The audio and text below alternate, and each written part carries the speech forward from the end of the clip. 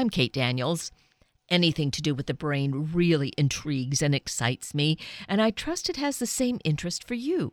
So having Leonard Mlodinow join us this morning to discuss some of the details from his latest book, that's now out in paperback, is really such a privilege. Let's find out and learn about Elastic, unlocking your brain's ability to embrace change. Leonard Mlodinow, good morning. Thank you so greatly for being with us this morning. Good morning, Kate. Happy to be here. I'm so appreciative because, as we had just mentioned moments ago, it is awfully early in the morning, but here we are sometimes doing maybe more of the creative thinking and elasticity that our brain functions at this hour. Did you find that in your research? Yes, there are different times of day. Some people consider themselves morning people or evening people, and when they talk about that, they often refer to their energy level or to their ability at analytical thinking.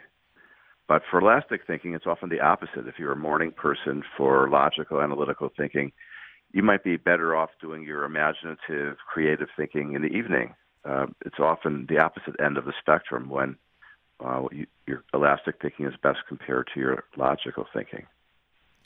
In fact, I should define elastic thinking and explain what I mean by the spectrum.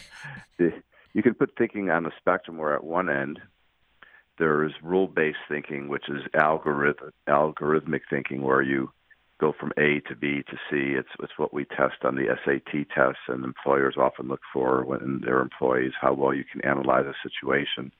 And that's very important. I don't mean in anything I say today to belittle that. That's thinking gets you a long way. But there's another kind of thinking which is not rule-based or which breaks the rules or which looks to see whether you need to break the rules, and that's elastic thinking. That's the other end of the spectrum of thinking. And elastic thinking has to do with how you even decide what questions to ask, whereas analytical thinking is how to answer those questions systematically. Elastic thinking is how you figure out how to frame the problem that you're looking at, how to approach it, what assumptions to make, or how you examine your assumptions, whether or not to break the assumptions. So it's a much more basic kind of thinking in which you're setting up a problem and figuring out how to think of a problem, which often determines the answers you get, as opposed to analytical thinking, which is straightforward, rule-based logic, the kind of thinking that traditional computers do. And this is what is so fascinating about your new book, Elastic, Unlocking Your Brain's Ability to Embrace Change, because it's written in such easy-to-read stories and anecdotes and these scientific ideas, but it's not, I think, beyond the comprehension of most of us. Plus, it's so fascinating because it's our brain, which is such, obviously, a center part of who we are and what we do.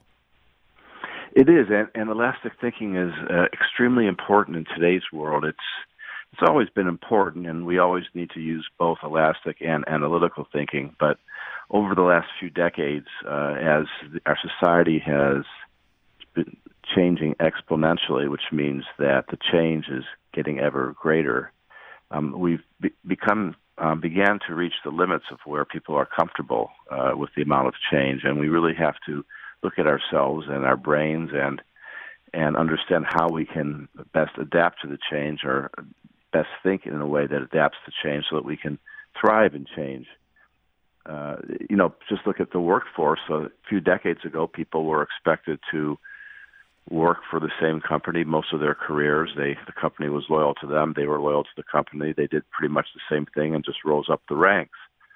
And then it started changing a little bit where maybe you're not at the same company all the time. You're changing companies. And then it started, well, not only are you changing companies, you're kind of changing the tasks you do and the approach. And then it became, if you look at the millennials, they're changing the industry that they're in, or they're changing their job completely over every 5 years.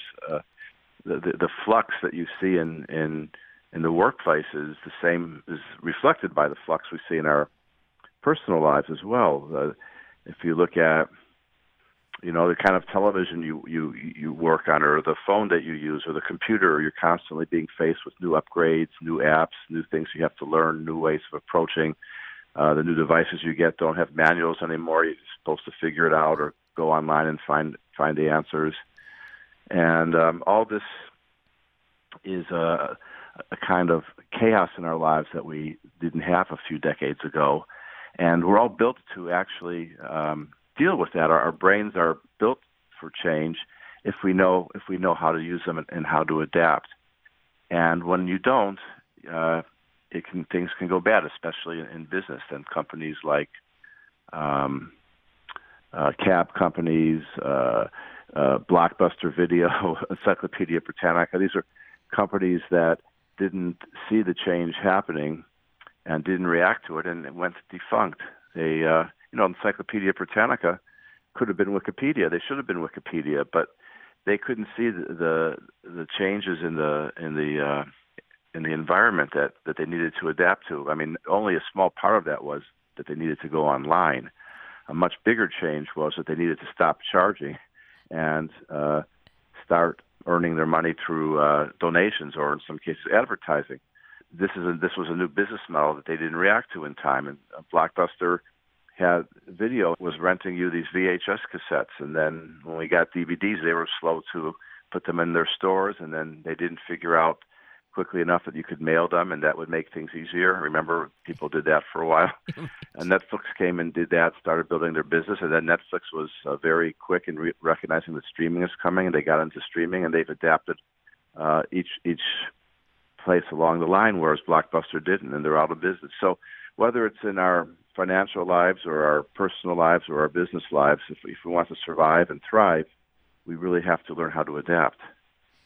Exactly. And you really share these amazing stories. It's our life, but to really get it all within the pages of the cover of the book Elastic gets us to really ponder on that. And regardless of the age that we are, of course, the millennials, they're kind of right into it. But, those of us older than that kind of begin to see the picture and realize, okay, get with the program and start getting really elastic about it. Yeah, in fact, in the book, I have a series of what psychologists call inventories. They're questionnaires that measure your elastic thinking along different dimensions. And it's very interesting to see. Humans are very talented compared to other animals at elastic thinking, but there are individual differences, and there are different directions in which those differences can go. One of them is, I call neophilia, or they call it in the literature neophilia, which is the love of new things. And that's a good part of it because elastic thinking has to do with reacting to change, and if some people welcome the fact that they're reacting to change, and they see it as a challenge, and they see it as something exciting, and some people naturally see it as something that's threatening or involves work that they don't want to do. So there are different ways that we each naturally react when change comes, and the neophilia inventory tests what your attitude is, your unconscious, deep-seated attitude is toward change. And I have a number of other tests, similar tests that test you in other directions. Your degree of mindfulness, for example, which is how aware you are of how you're reacting to new situations. And for each inventory, I also give exercises you can do if you want to develop that area. So really, elastic thinking is a set of skills. It's not just one, and it's something that one can work on in your life. Just as you go to the gym and you try and keep in shape, you can keep in mental shape by doing these exercises. And so the book has been called Accessible Science, and I can see that this is a gift for us. This is something that really is going to help us because we can do it at whatever pace we want to, but it certainly is going to enlighten us and really support us in moving forward. Yeah, when I write my books, I delve deep into the science, but I try to make the book interesting, entertaining. There's so many stories that one can tell to illustrate these points, and they're fascinating, stimulating stories. So I try to mix the stories, the examples and anecdotes with the results from research papers, and in the end, write it in a way that people understand what I'm saying, and also that it sticks with them It's not one of those books that you close and then you go, what did I read? I have to read it again. Right. Yes, we do owe this to ourselves, is to really become more informed and aware. And here's a way to do it in such a simple fashion, I feel, because it is something that is like really fundamental to our life and moving and advancing in our life forward. Yeah, if we didn't have elastic thinking, our species would have become extinct. Although about 100,000 years ago, there was a great climactic crisis, something like what we're seeing today, but we weren't civilized. We didn't have, shelter and industry and transportation to help us avoid things. We were just living in the wild, and most humans died, depending on which study you follow. So our numbers dwindled down to hundreds or a few thousand.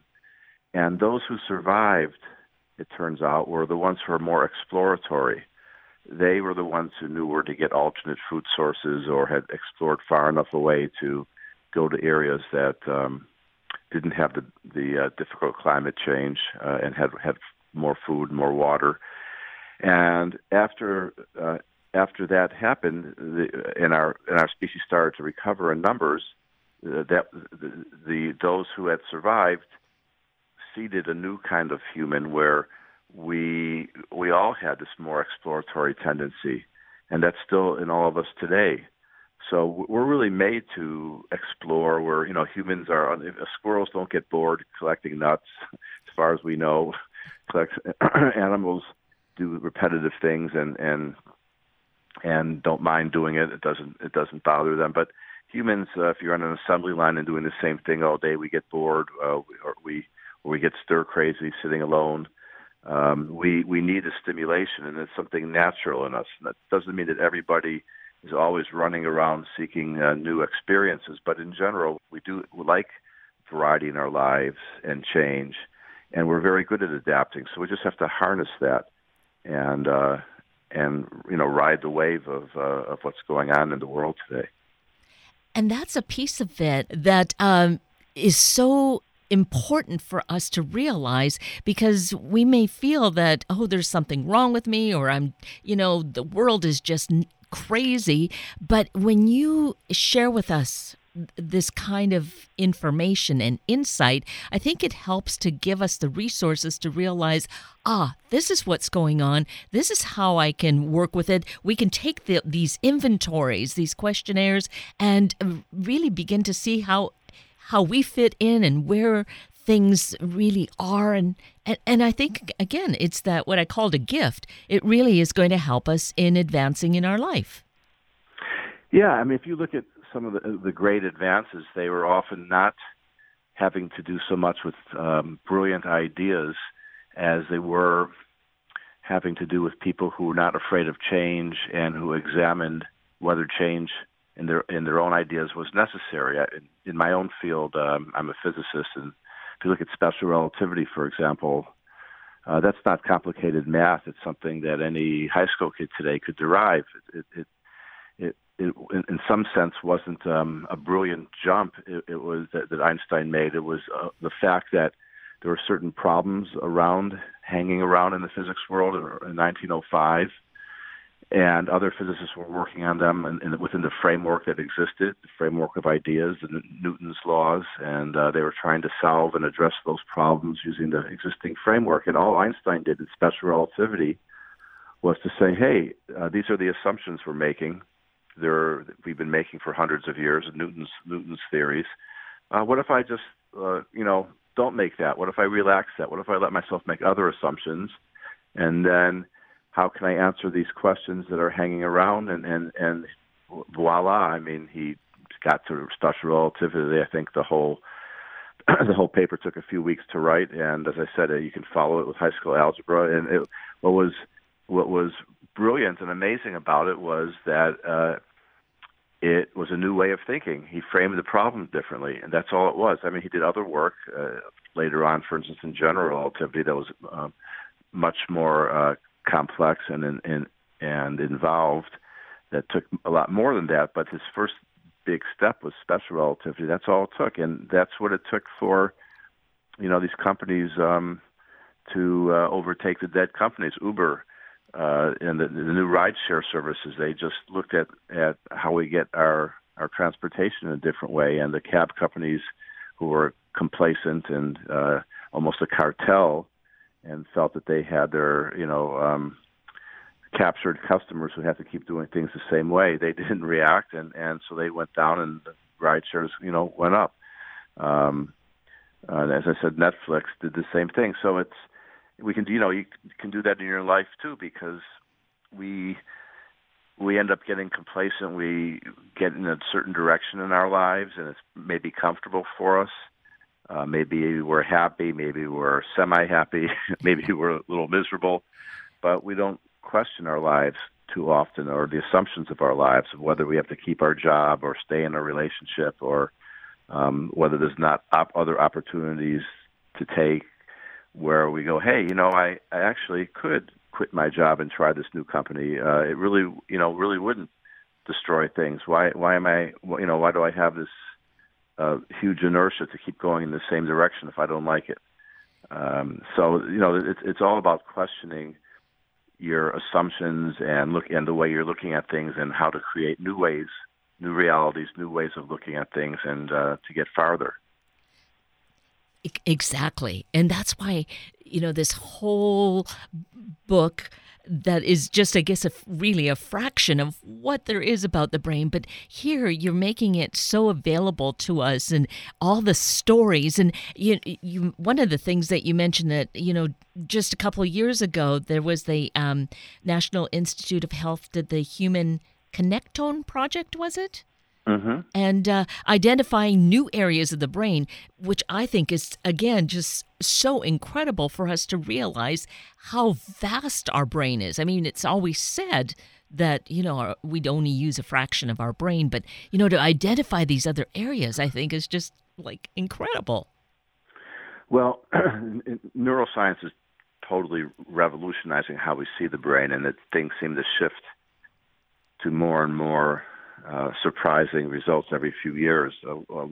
One result is that although we've known for years that certain structures exist in the brain, like the amygdala, which is talked about quite a bit, we're learning now that these structures that we thought were more or less homogeneous, or structures that had certain fixed purposes and physical makeup, are actually consist of a number of discrete substructures, so that the amygdala is maybe 20 structures together, not just one, and that the amygdala has far more roles in different areas than we thought. People used to think it's the center of fear, and that's not true.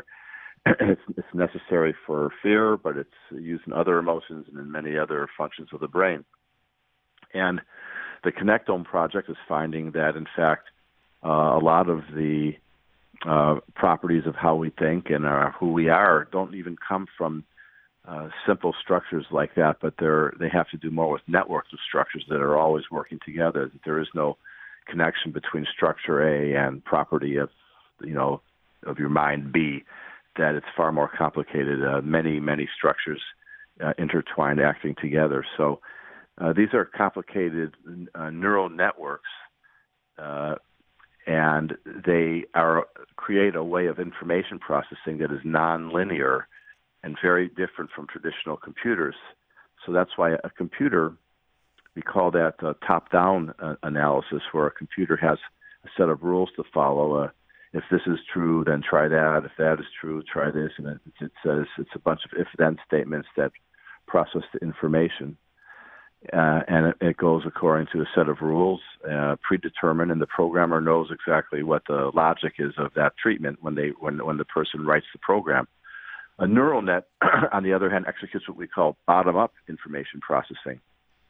Bottom-up processing is where there's a bunch of, on one level, a bunch of little programs going on, little decisions being made that have no apparent connection to each other. And when you put them together in the thousands or millions, they create decisions and information processing that is extremely intelligent at the higher end, and the process of going from A to B is so complex that nobody can really understand what the thing is doing. But we're finding now that we can build programs, computers that actually execute this, and we can train them to, like our brains, start from the bottom up and come to conclusions at the top. I mean, it might sound very abstract, but if you think of ants, that's the way ants operate. Each ant has a very simple program, whether to move forward, turn left, right, go backward, based on what it encounters. Ants have very dumb, simple programs. And yet, you can see ants on a leaf. If they need to get across a gap to another leaf, they will build an ant bridge from one to the next one that works quite well, that the ants can now crawl over other ants to get across.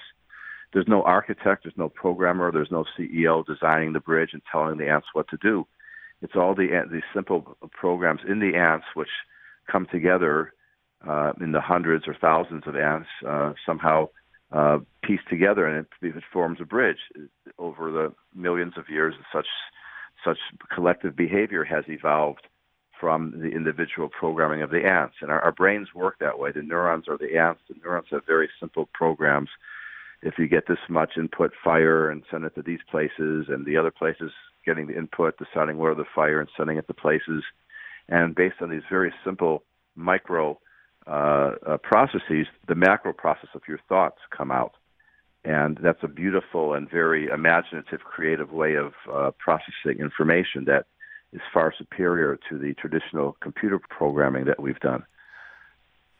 And that's the kind of thing that is so fascinating and really encouraging to us to get that kind of insight and understanding and realize where we fall within the spectrum. And again, just that encouragement to understand ourselves that we can do these sorts of things, whatever it is that we find is our talent, and to move forward with it in the world, just as you are doing, exploring this and writing these books and beyond that, entertaining us, too, with shows like MacGyver and Star Trek, The Next Generation, right? Well, I have. I've done a lot in my career, starting as a theoretical physicist, and then I wrote for some television shows, and I've painted, and I've done a lot of different things.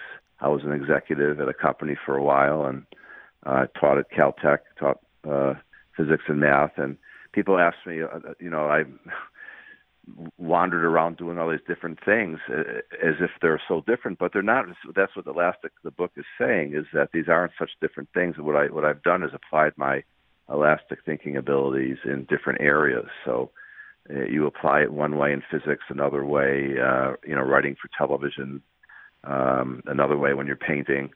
But it's really the same kind of thinking.